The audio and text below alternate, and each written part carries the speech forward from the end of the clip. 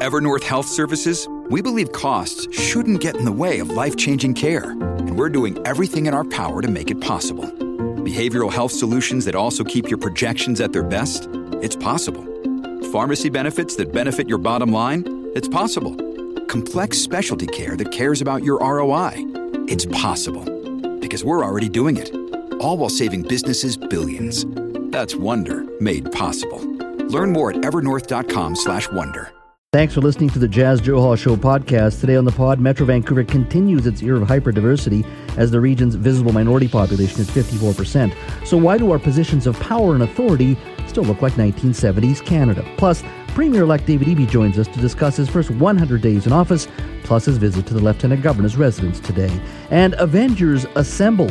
Director James Cameron offends Marvel fans as he comes out swinging against superhero movies. That's all next on the Jazz Johal Show podcast. Let's begin talking about Metro Vancouver and its population. Today, Stats Canada confirmed what we're already seeing. Vancouver has truly entered an era of hyperdiversity, with our immigration levels at well past 400,000 new immigrants per year allowed into Canada.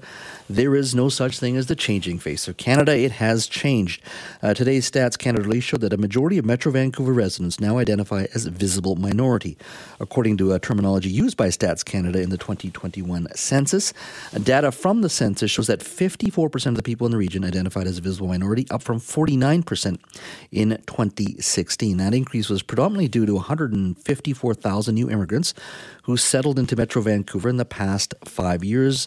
And of course, our largest non-white ethnic groups are Chinese, which is about 19%, South Asian, about 14%, and Filipino, which is 5%. The Vancouver community with the greatest diversity, certainly the ones identifying as visible minority in 2021, is Richmond with a visible minority population of 80%. Burnaby is second at 67.8%, and Surrey is at 67.1%, so very similar, Burnaby and Surrey. Coquitlam at 56%, Vancouver at 54%. So significant amount of diversity throughout our communities. Delta at 45% as I look at the numbers. So significant changes, what we've been witnessing over the last couple of decades. But what does it mean? What does it mean in regards to reflection of our communities in positions of power and authority, whether that be a courtroom or a provincial legislature? Joining me now to talk about diversity and what it means within the Canadian family is Ujjal Dosanjh, former Premier of British Columbia. Ujjal, thank you for joining us today. Good to be with you. It's an interesting topic in that we all see the changes when you're out walking in the streets, whether it's your job, wherever it may be. We see this diversity. We see the changes that are there. What do the numbers say to you today? Well, the numbers tell me, based on our need for people to come in and work, so that there is a tax base to support the population, that the immigration is going to continue at these rates. And it seems to me that, give it another 50 to 100 years, the whole world is going to look like one sort of place where everybody's all mingled and mixed and merged. And that is where, in fact, we are already, in a sense, we're on the way to being that place in the next 50 to 100 years. Because if we keep wanting immigrants, needing immigrants, the immigrants, vast majority of the population of the world is people of visible minority. And if we want immigration from those countries, then the number of people increase. And we are obviously lagging in terms of the representation, surely in terms of the numbers of people that live in these communities that are of color. Mm-hmm. We've seen a slight uptick in this election cycle, and every election cycle is a little different. In your mind, I mean, you were a lawyer for many years. You've been in the provincial legislature and the federal one as well. Why do we have such difficulty reflecting that diversity in our positions of power and authority, not just the legislature, but in courtrooms, in boardrooms? Why are we still hitting a wall? Well, I mean, when I first came to Canada in the 60s and then in the 70s and 80s, we used to hear that, obviously people need to be qualified, and those kinds of reasons were being given. But I think we've been around a long time now. The diversity has been here for a long, long time. And one thing we need to understand is that one need not be disappointed, because there's usually a lag happens in the way the communities are represented. If the community comes of age in a particular place, it takes that community to be represented some time before it comes of age, politically and otherwise, in different places of power and position. We have, in fact, made progress in Vancouver. You have many councillors who are visible minority. You have the mayor for the first time in the history of the city that's a visible minority mayor. And we've had MLAs belonging to different visible minority groups and MPs. That's happening. That's changing. And those numbers are increasing. And they're not at par with the percentage of the population in various centers.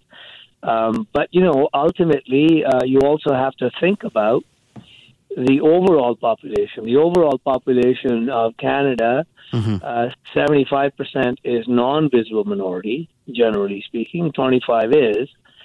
So, hit or miss, if you have 20 to 25% people elected who are, or in positions of power who are a visible minority, that should kind of, be okay. In regards to significant change, 400,000 immigrants a year is significant. I recall, I think even when you were Attorney General back in the 1990s, we used to debate 225,000 people coming to this country. We're now at 450,000 per year. Do you think we can absorb, and what I mean by absorb is new immigrants coming to this country, and immigrants all change countries, they bring customs and new ideas and all those types of things, but you also have to have the ability as a society to absorb that many people coming in, whether it be through services, whether it be to just housing. Do you think we've done enough in regards to making it easier for people to move to this country, but also the ability for a society to be able to take that many people so quickly, year after year? Well, I think the housing shortage tells us that we're not doing a very good job of absorbing that need or satisfying that need. And that is obviously partly being driven by the immigration and the immigrants that are coming in. You see, in the old times, most of the immigrants were working class, poor people upping themselves from different countries to come to places like Canada. And now you have a class of people, not all of them, but there's a significant number that have the means to come in and buy housing right away. And so we're not keeping up with that need and the growing need because of the growing population. And that doesn't mean that we shouldn't have immigration. It just simply means if we need immigration for meeting our own, human resources needs, we should then be doing more to ensure that they have health care, housing, and other supports so that people don't fall through the cracks. It is an odd question, but are we doing enough to assimilate immigrants in your mind? I mean, these communities are so big: Chinese, South Asian, Filipino, growing Korean communities. So many of them. I think. Yeah. And one reason I say is, you could literally, as South Asians now, get up in the morning and not have to speak English all day. You could get your news from South Asian radio stations, your banking, your groceries, whatever it may be. Not that you don't need to speak English, but I'm saying, are we doing enough to assimilate those very people into this country? Well, I think that the word is integration. It used to be anyway. These words keep changing, but from my perspective, I think economically we're integrating everyone that's coming in, because everybody that's coming in has to make a living. So the economic needs drive people to go seek employment and work wherever they can find work. I think that the example you give is quite correct. I mean, if you are let's say an Indo-Canadian person, a Punjabi person, you come to the Vancouver airport, you get a cabbie sometimes who speaks Punjabi, then you go to a Punjabi home, you go to Punjabi doctors and Punjabi nurses and Punjabi insurance chaps and Punjabi realtors and Punjabi construction sites.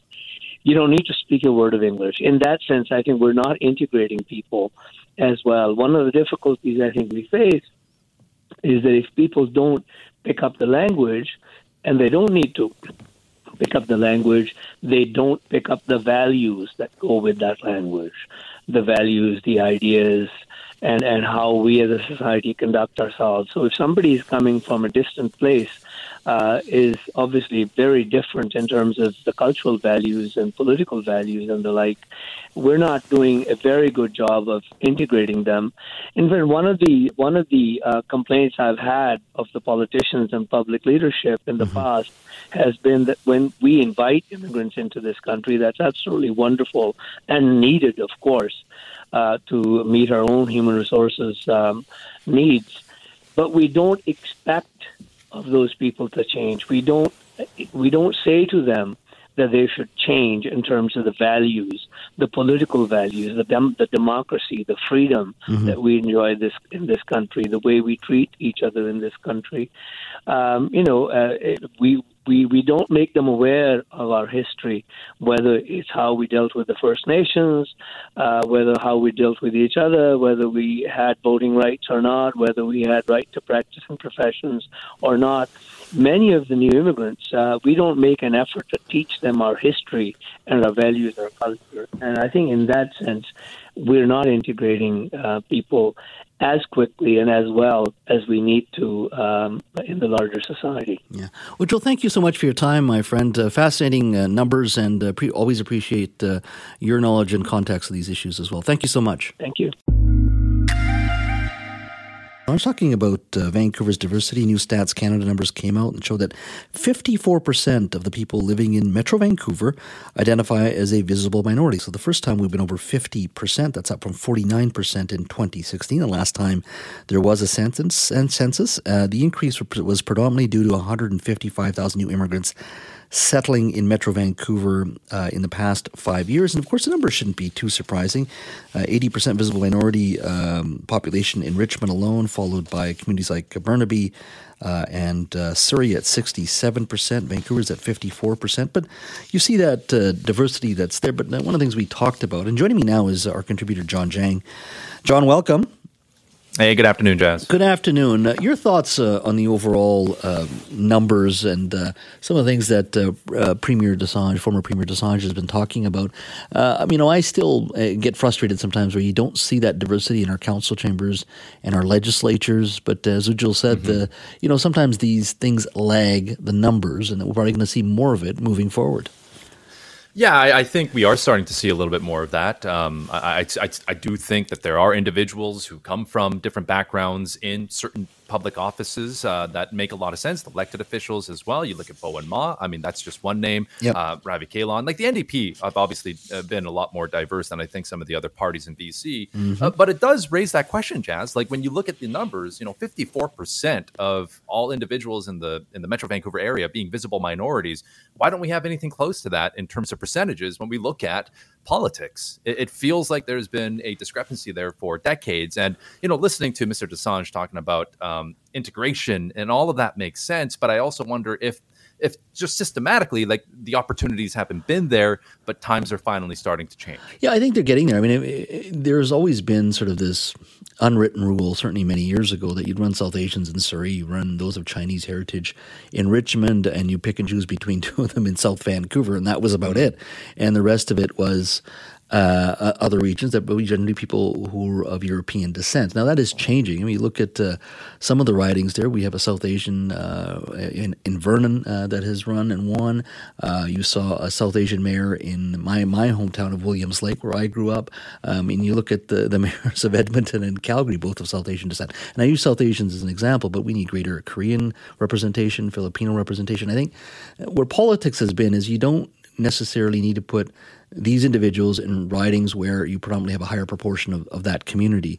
And I think the political class has been doing that in BC for far too long, and I think that we're finally getting to the point where we can finally talk about, okay, why can't you run somebody of, let's say, of Chinese descent in downtown Vancouver? That shouldn't be an issue anymore. And I think some of the parties have just been slower in moving, and it's just like any organization. Sometimes people fear change, and that's part of it as well.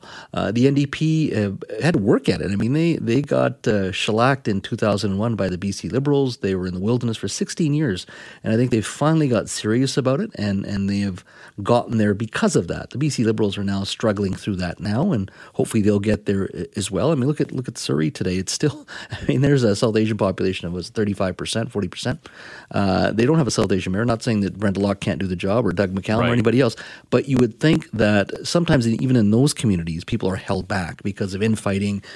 People can't unite under a candidate. I mean, look at Rishi Sunak. He came from the Conservative Party in the UK and became Prime Minister, but that was David Cameron, a previous Prime Minister, who made it an issue that they're going to start reflecting modern United Kingdom. But that took 5 or 6 years to get to that point. And part of it is putting minority candidates in ridings that are generally viewed as safe, and then going from there. And if they get elected, put them in prominent positions, and they will sink or swim based on their talents.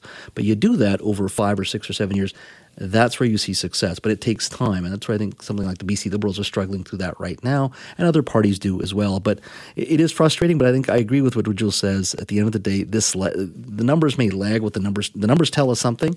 Our society reflecting that takes time, and I think over the next 5-10 years we'll see a lot more of it, not just in politics, but when we send judges to make decisions in our courtrooms, in our boardrooms. We do hit a glass ceiling when it comes to female representation as well.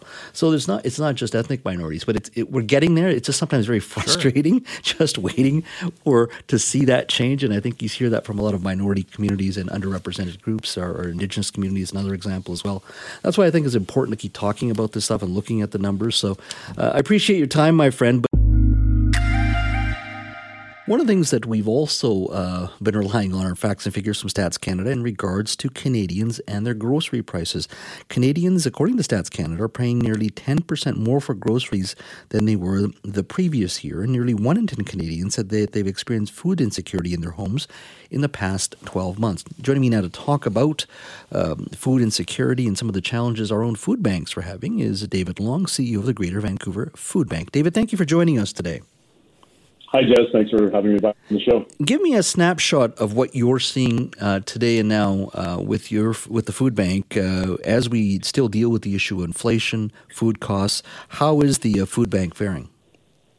Well, first of all, we're very fortunate with we have amazing donors that support the Greater Vancouver Food Bank, but we're in dire times. We're registering approximately 1,000 new clients a month right now. And we've done that for about the last 3 or 4 months. So there's a lot of people needing help, and the raising the bank rate today, and I can only imagine what's coming our way in the next coming weeks. Is there a demographic profile of who is signing up with the food bank? Absolutely. I mean, we have data on who would be signing up for the food bank. A lot of our clients. In the last month, 31% of our new clients were actually students. They're having a tough time on campus affording regular things. And I think what we are going to see, actually tomorrow is the launch of the annual hunger count from Food Banks Canada. And I think what we are going to see, what we are certainly seeing in Vancouver, and I'm quite sure it's going to be in the report, is a significant increase in the number of food bank clients across the country that are actually employed, which is a sort of a startling new trend that we're seeing. And so this would be, I think, often described as the working poor, people who are working full-time or working many hours, and that they still require the help of the food bank. Absolutely. People are shocked when I tell them, people registering for the food bank, we have retired nurses, we have retired teachers. It's literally the cost of living, the cost of food, the cost of housing, all of the usual problems that we hear. When you say retired public sector workers, teachers and nurses, that's a relatively new phenomenon in the past year? In the last couple of years, certainly it was a shock when we realized that. But the trend of working people that are needing the assistance of the food bank, and to be blunt, I hate the term working poor. These are hardworking people that are just trying to do the best they can. We had a case maybe a couple of months ago of a gentleman who's a single dad, and his rent had just gone up about 15 to 20%, and he just couldn't make ends meet anymore. He works a full-time job. He's got kids, and luckily we're there to help people. Oh, wow. When you were saying that there's a sign-up of students that you're seeing at the food bank, are they students that born and raised in Canada, or are we talking about international students? We're talking about a mix of both, but we are seeing a lot of international students coming to the universities. We help a couple of universities with our community agency partner program that we do.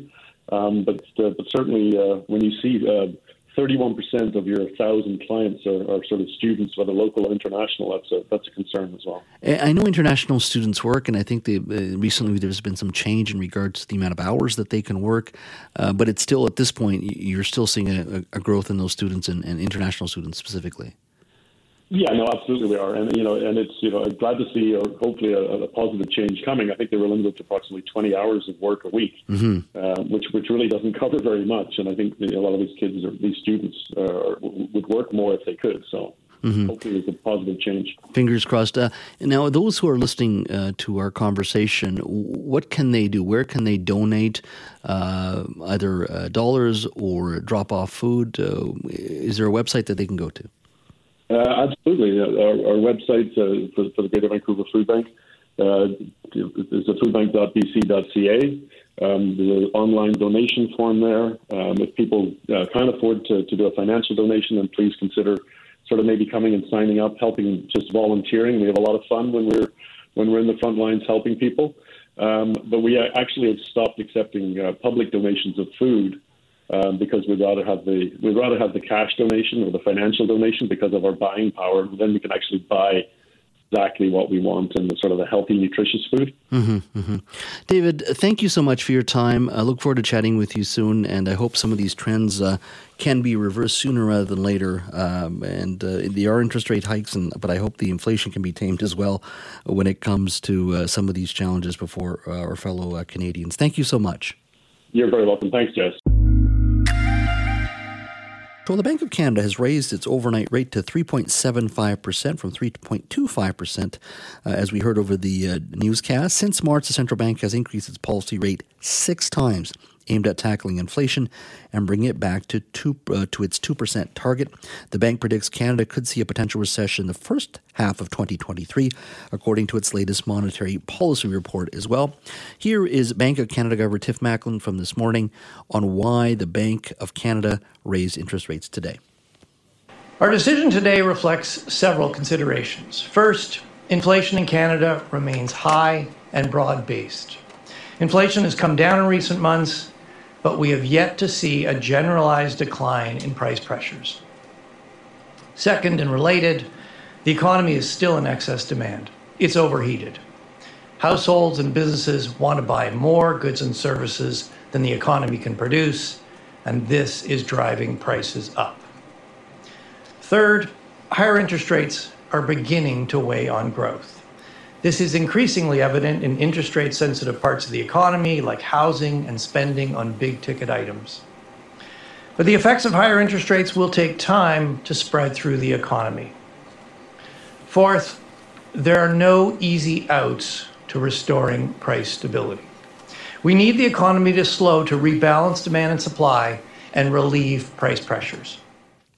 There are no easy outs. That's Tiff Macklem, Bank of Canada Governor, talking about the rate increase today. Joining me now, CKNW Business Analyst Michael Levy. Hello, Michael. Well, hello, Jazz. I like the way Tiff Macklem made that announcement. Very calm, but boy, the announcement itself just ripples through the economy so quickly. I'm just looking at the numbers here. By this afternoon, the Royal Bank of Canada, CIBC, TD Canada Trust, and Laurentian Bank of Canada all announced they were increasing the prime rate by 50 basis points as well to 5.95% from 5.45%. Effective October 27th. Were you expecting the 50 basis point increase, or were you thinking it was going to be even higher? I thought it was going to be higher. I thought it was going to be 75 basis points. And Jazz, that was the consensus throughout the economic and banking communities. We all thought 75 basis points, but there's a big message in here, him only doing 50 basis points. Still, as he said, he's worried about inflation and the big bite it's taking out of consumers and Canadians and the effect on the Canadian economy. But he did 50 because he's worried about the economy. So they're still going to raise rates. They still have the same targets, but we think now he's going to do it slower so as not to knock Canadians. He's knocked them down. He doesn't want to knock them out.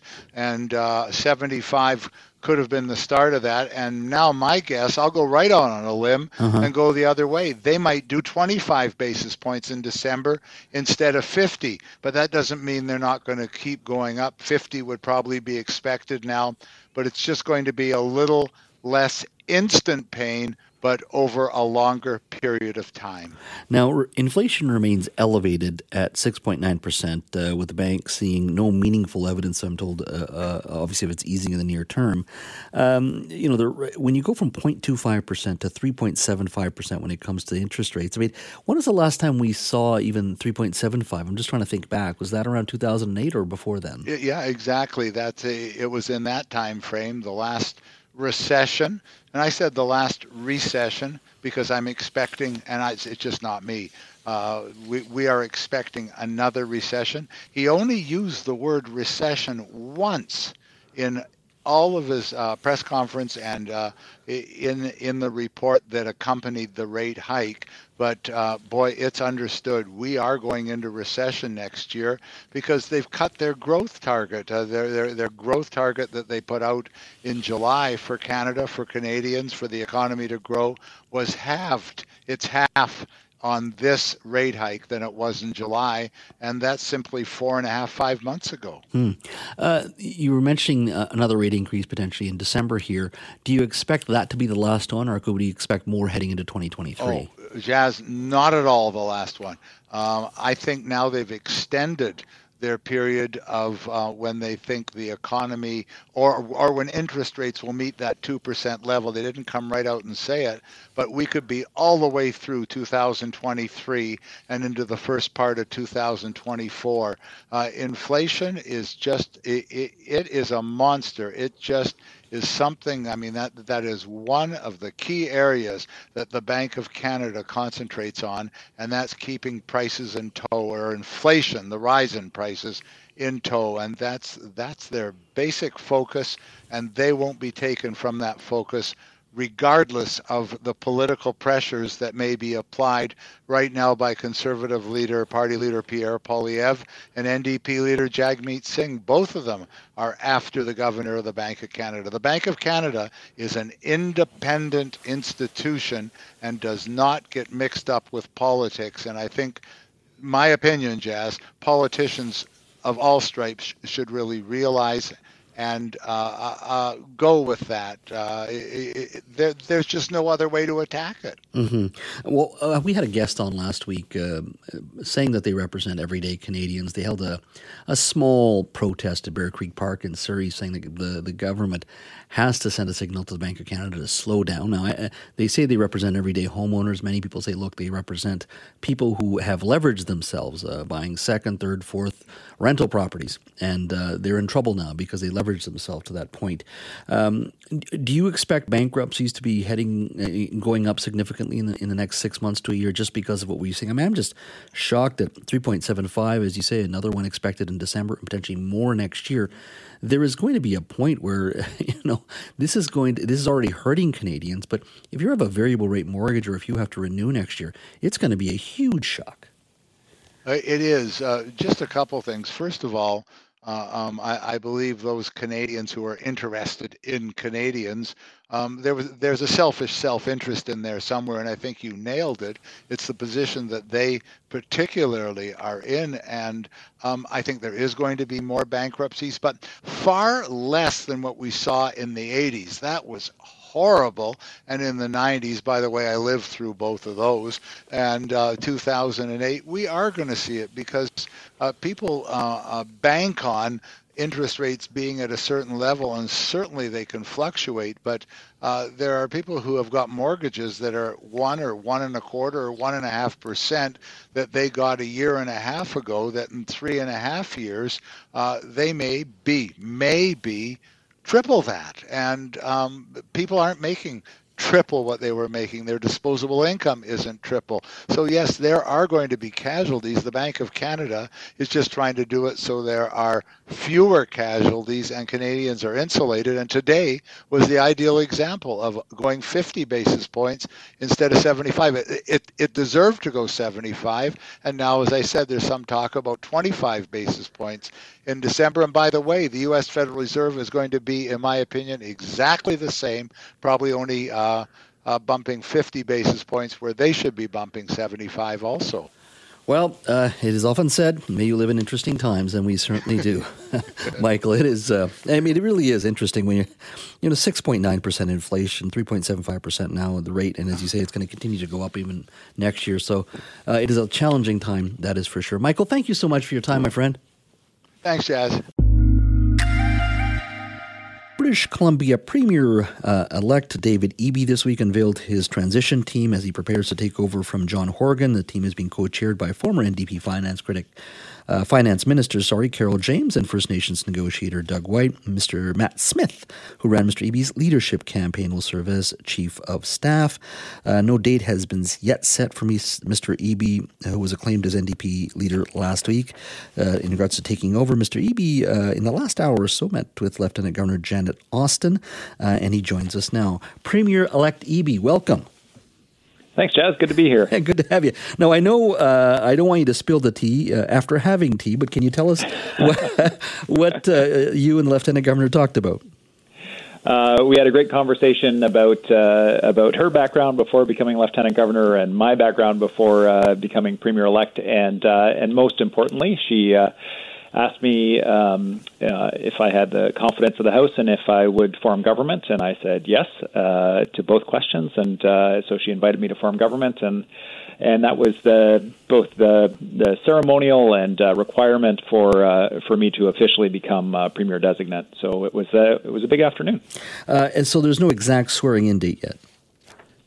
No, we're working on that right now. My goal and my hope is to be in the legislature before the session is over for a couple of reasons. I'm hopeful to get some legislation in place on the priority areas that I know British Columbians are concerned about, on housing, public safety, healthcare, and sustainable economy, and also it's important to be accountable to the legislature. So we're working on that. Usually when government is transitioning from one leader to another, it doesn't happen when session is underway. So it's a little bit unusual, but it's a time that I'd love to be there as Premier, and I'm excited about that potential. Will you have legislation written up by that time to introduce in the legislature? I'm working with the team right now. Obviously, there was work underway on some of these pieces, but working with the team right now so that hopefully we can introduce, government under my leadership can introduce that legislation in this session, and that's my goal, and that's what we're working on right now. Can we expect, every leader that is chosen chooses his team, his priority, their priority areas. Can we expect the cabinet shuffle by the end of this year? Well, right now, and it's quite a process to be. I mean, I had some significant files that Premier Horgan entrusted me with, but it was just a few files in government, and so right now I'm getting briefed on all of my colleagues' files and issues facing the government, where our economy is at right now, and what major events are coming up in the next few weeks and months. So that's consuming a huge amount of my time. I'll be meeting with each of my colleagues individually to talk to them about where our government is at and where we're going and what their hopes and priorities are, and using that information to make any decision about cabinet roles or otherwise. But that's a bit down the road right now, just trying to get everything in place to be able to join the team in the legislature before the end of the session. You have been part of a government now for 5 years. It's not like you're coming in fresh and brand new, as you said.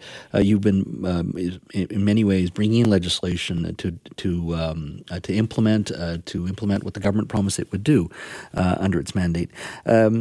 Are you going to be, at this point, tinkering in regards to legislation that deal with the present situation in regards to public safety and climate change and housing?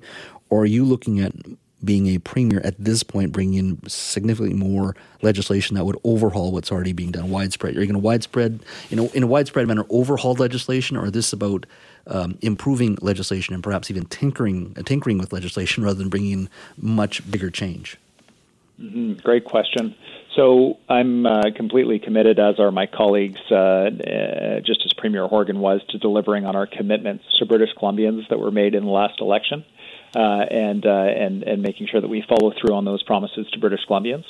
But obviously, there are issues that have come up as we come out of the pandemic that need to be addressed as well. And the housing situation has certainly gotten more complex and problematic, especially for people with a decent income who are just looking for a place to rent or buy. And so we'll need to shift gears on that, and you'll see a bigger emphasis from our government on middle-class housing and our involvement in making sure we deliver housing for people who earn those decent incomes and just need a place to live for themselves and their families. You'll see the public safety issue and the disorder and challenges in downtown cores related to mental health and addiction. I mean, you're just blocks away in the studio from the downtown east side of Vancouver. But there are smaller versions of those kinds of challenges in communities like Terrace and Trail and Kamloops. So you'll see from me an increased focus on public safety and through two perspectives. One is the safety of the people who are out in the streets and making sure that they have the care and support that they need, but also for seniors, for families, for people walking alone at night, that they can feel safe and comfortable in every part of their city is a big priority for me as well.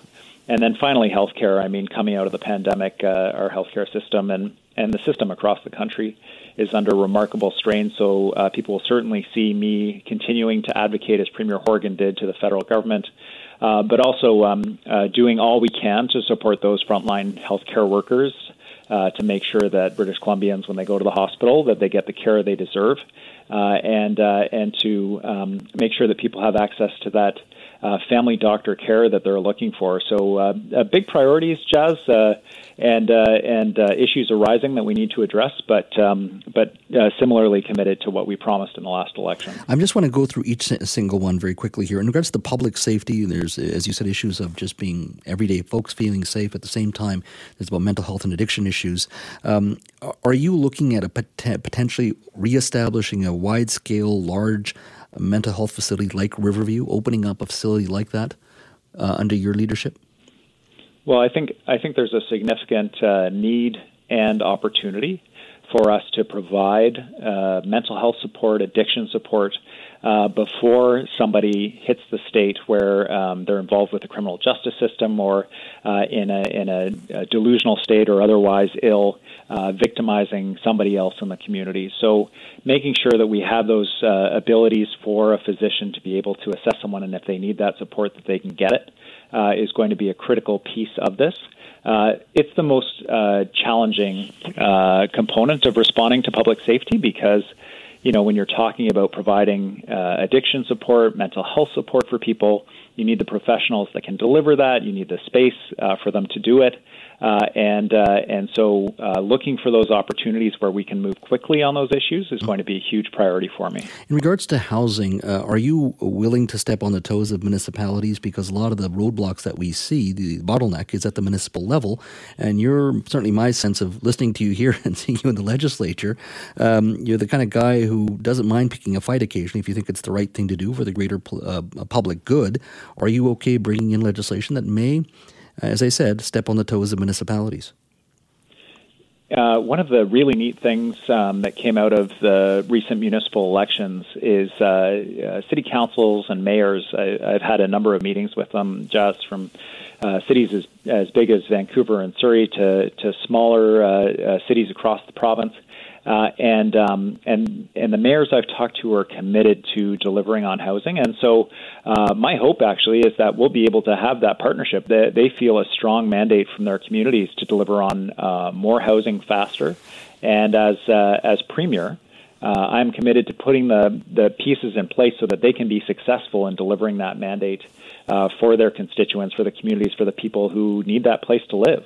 Mm-hmm. And so I'm really heartened by the tone and the constructive nature of the calls that I've had with these local leaders, and I can't wait to work with them. And certainly, it's the responsibility of the province to ensure that there's housing and that we're meeting the population growth that we have. Because if we don't, it's huge costs for community and huge impacts on people that are looking for a place to live.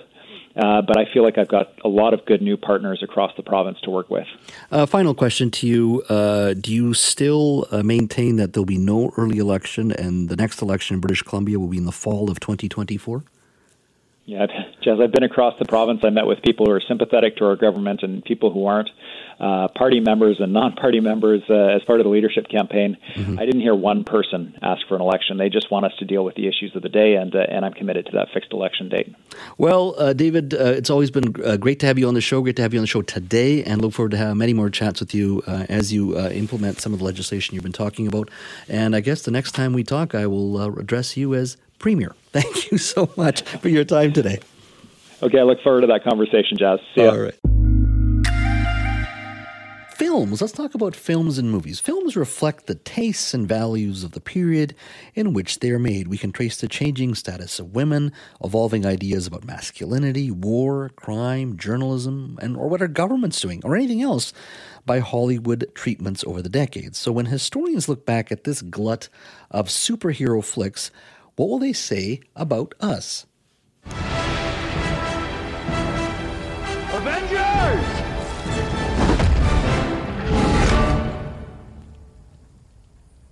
Assemble.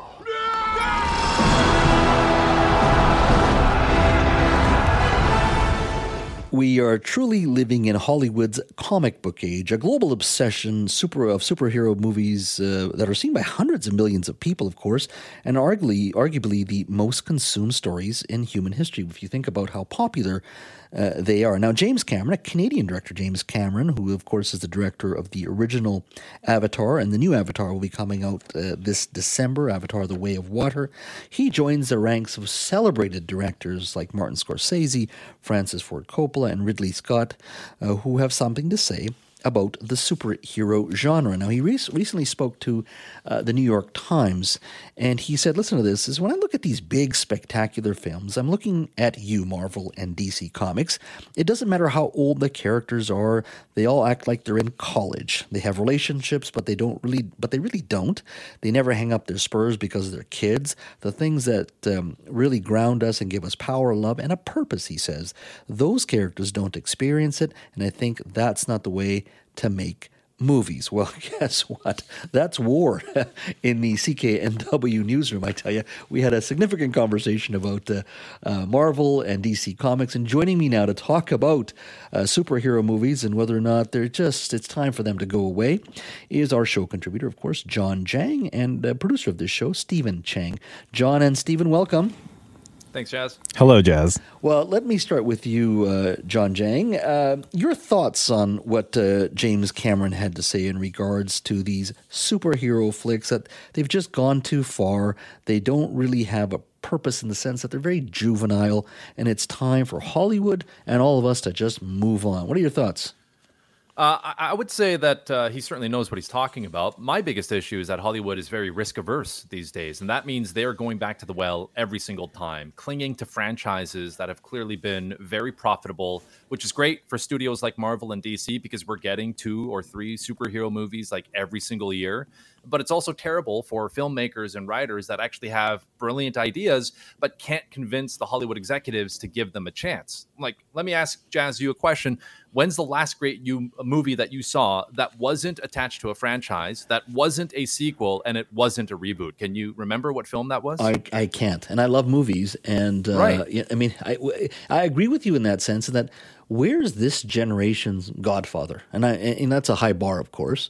But where's the story about family? Where's the story about love? Where's the story about whatever it may be, that great caper that uses nuance and subtlety? You don't see much of that. Let's bring our good friend Steven Chang on this. Steven, you just heard John. Your thoughts on DC Comics and Marvel's? Has Hollywood just gone too far in one direction? Well, I wouldn't say they've gone too far in one direction. Yes, superheroes have taken over the movie industry, but with James Cameron saying that there is not much emotional depth to the characters or the movies in general, please tell me when the last time you've seen a movie in a theater that wasn't a superhero movie that generated this kind of reaction.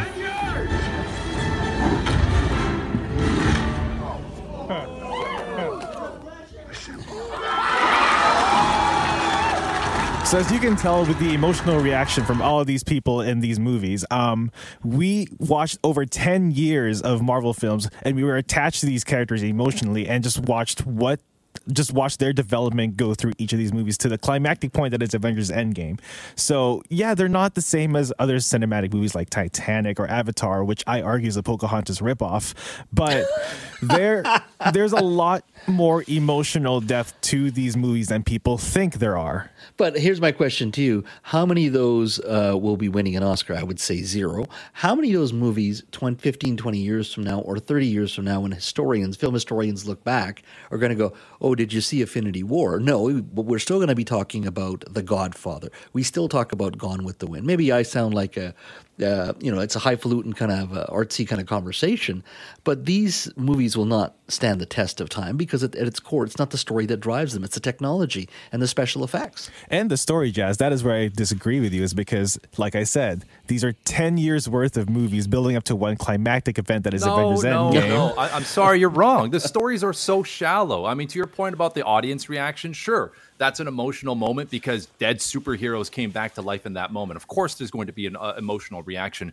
but the stories themselves are shallow, Steven. Good guy becomes superhero, bad guy threatens to destroy the world, good guy has to overcome the identity crisis and accept their new role as this global protector, bad guy loses, rinse and repeat. Tell me, what's the difference in story arc between Marvel's Avengers and the Fantastic Four? It's a group of superheroes that save the planet and or the universe. Rinse and repeat. I don't see it being much more than that. It's 2 hours of great special effects, but there's nothing inherently new to the story. Mr. You Jang. look at other original films like Baby Driver, Pulp Fiction, Fight Club, movies that have challenged us on an intellectual level to think a little bit more broadly about certain things, about good versus evil. These movies actually challenge you and convince you to think instead of just 2 hours where you're just sitting in front of a screen with all these hundreds of millions of dollars spent on special effects to distract you from the real truth, which is that these movies are shallow.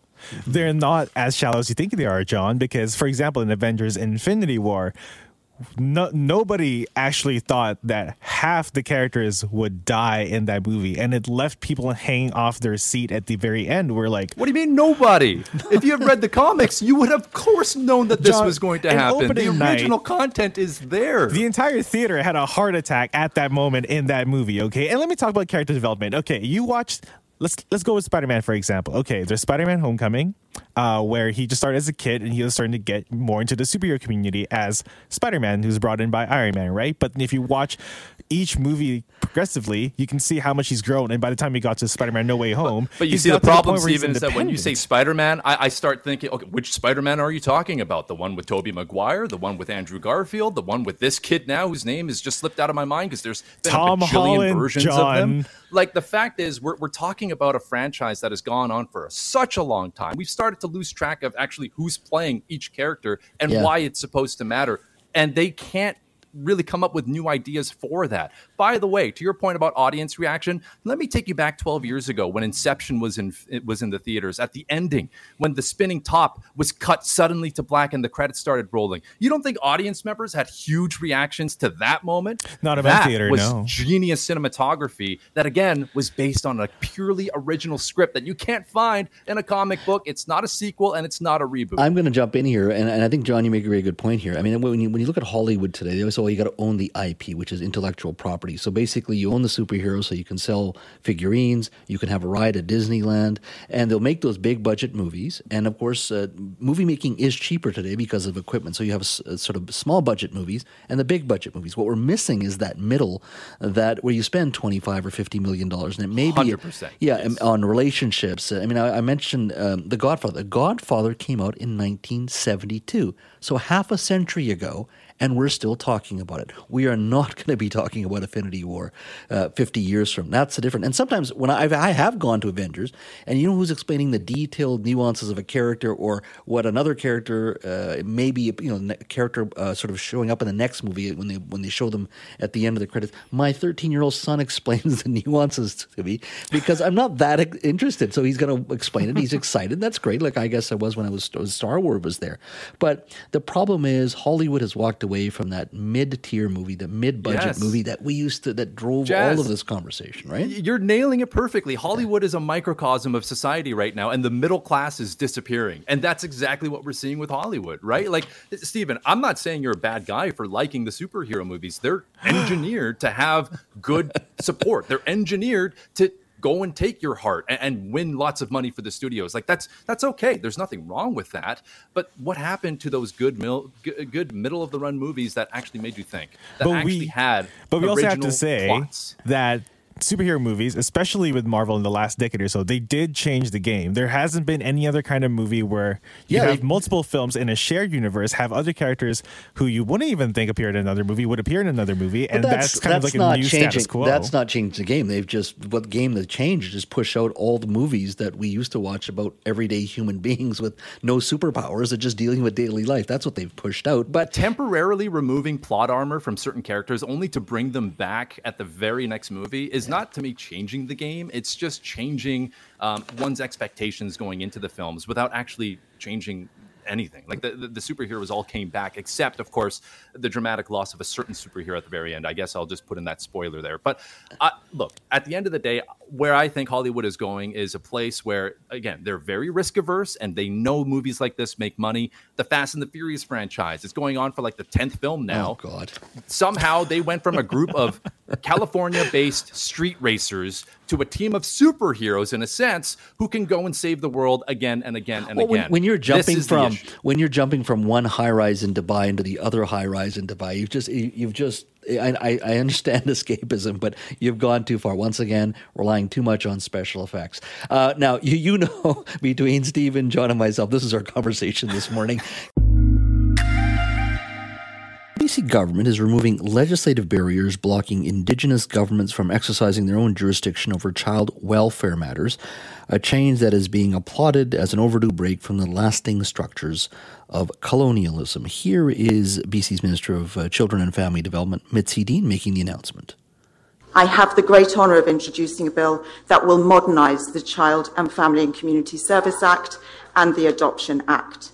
We've been working collaboratively with Indigenous peoples to put the United Nations Declaration of the Rights of Indigenous Peoples into action. Today is about respecting Indigenous families and recognising the significant work and dedication of our Indigenous partners who made this possible. I am so honoured to be here today, and I look forward to our first reading in the Chambers later. Well, joining me now is Mitzi Dean, BC's Minister of Children and Family Development. Minister Dean, thank you for joining us. Good afternoon, Jazz. Good afternoon. In regards to this announcement today and the legislation, how would it work in practical terms? Yeah, so I'll give you an example. Say, for example, the ministry receives a significant concern in a report about a child or youth. The first thing that the ministry needs to do is find out whether that child is Indigenous. And as soon as the ministry is aware of the status of that child, then they need to reach out. They need to find out what nation that child is a member of and reach out to that nation and talk to that nation about their laws and find out whether the nation has laws with regard to child welfare and child and family services. And so what needs to happen is the child needs to get the services that they need depending on what the particular issue is. And the ministry needs to find out from the nation if they're exercising jurisdiction. And if they have authority, then they will exercise that jurisdiction and they will provide the care and the safeguarding, and they will provide the support for that child and youth. They'll keep that child and youth connected to their family, to their community, to their culture. We know that that is so important, and that really helps Indigenous children and youth thrive. And the ministry will be able to step away. And the ministry will always be there and be able to offer support, but that child or youth will be able to stay connected with their culture. And the laws exercised by that nation that reflect their values and their teachings and their culture will continue to inform the services and the support that child and youth will receive. Do these First Nations communities have the resources to deal with the challenges that are there? I mean, taking a child in and dealing with the needs of one child, perhaps many children, still takes lots of dollars and time and support staff. Is there a dollar value to this, or is this going to be separate dollars from the federal government? We've been hearing for a long time from nations that they want to exercise their inherent right to jurisdiction in relation to child welfare and child and family services.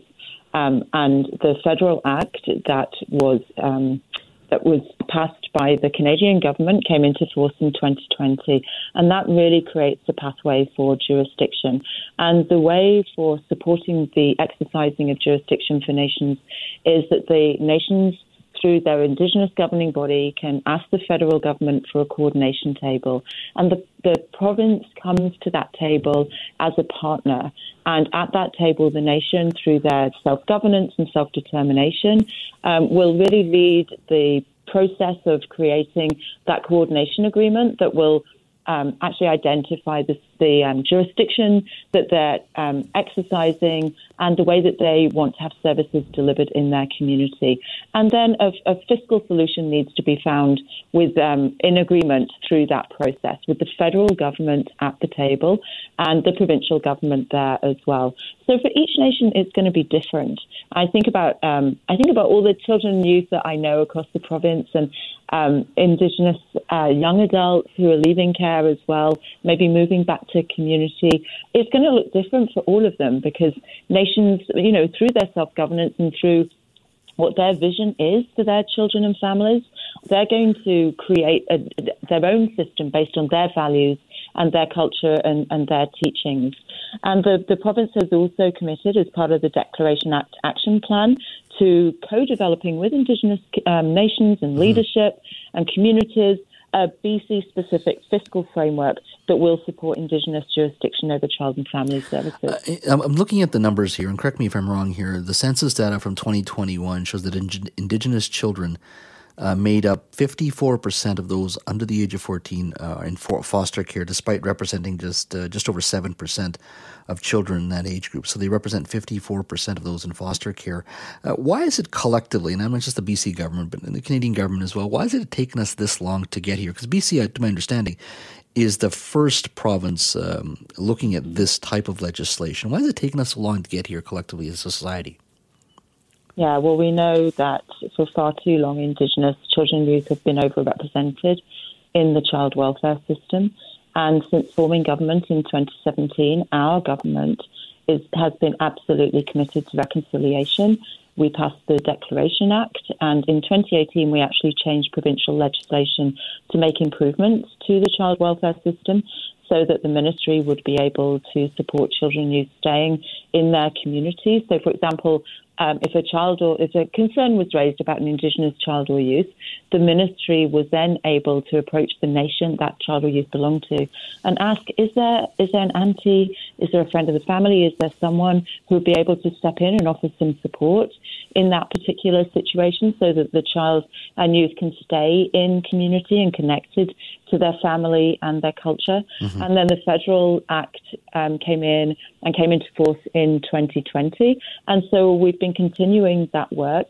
We have worked in collaboration with Indigenous partners, with First Nations leadership, Modern Treaty Nations, Métis Nation BC, rights and title holders, in order to really collaboratively work on the provincial legislation that needed to be changed because it really still contained barriers to the pathways of federal act created for nations to exercise jurisdiction. And what we wanted to do was work in partnership to remove those barriers and to support nations in exercising their inherent right to jurisdiction. And at the end of the day, that will mean that more Indigenous children and youth stay in their community and come back to their community as well. Minister, thank you for your time today. Really appreciate it. Thank you for your interest, Jazz. And I want to say a big thank you to everybody who has helped us in this work. And we know we have a lot more to do, but this really has been a great achievement in collaboration with so many other people. Yeah, absolutely. Thank you so much, Minister. Thank you.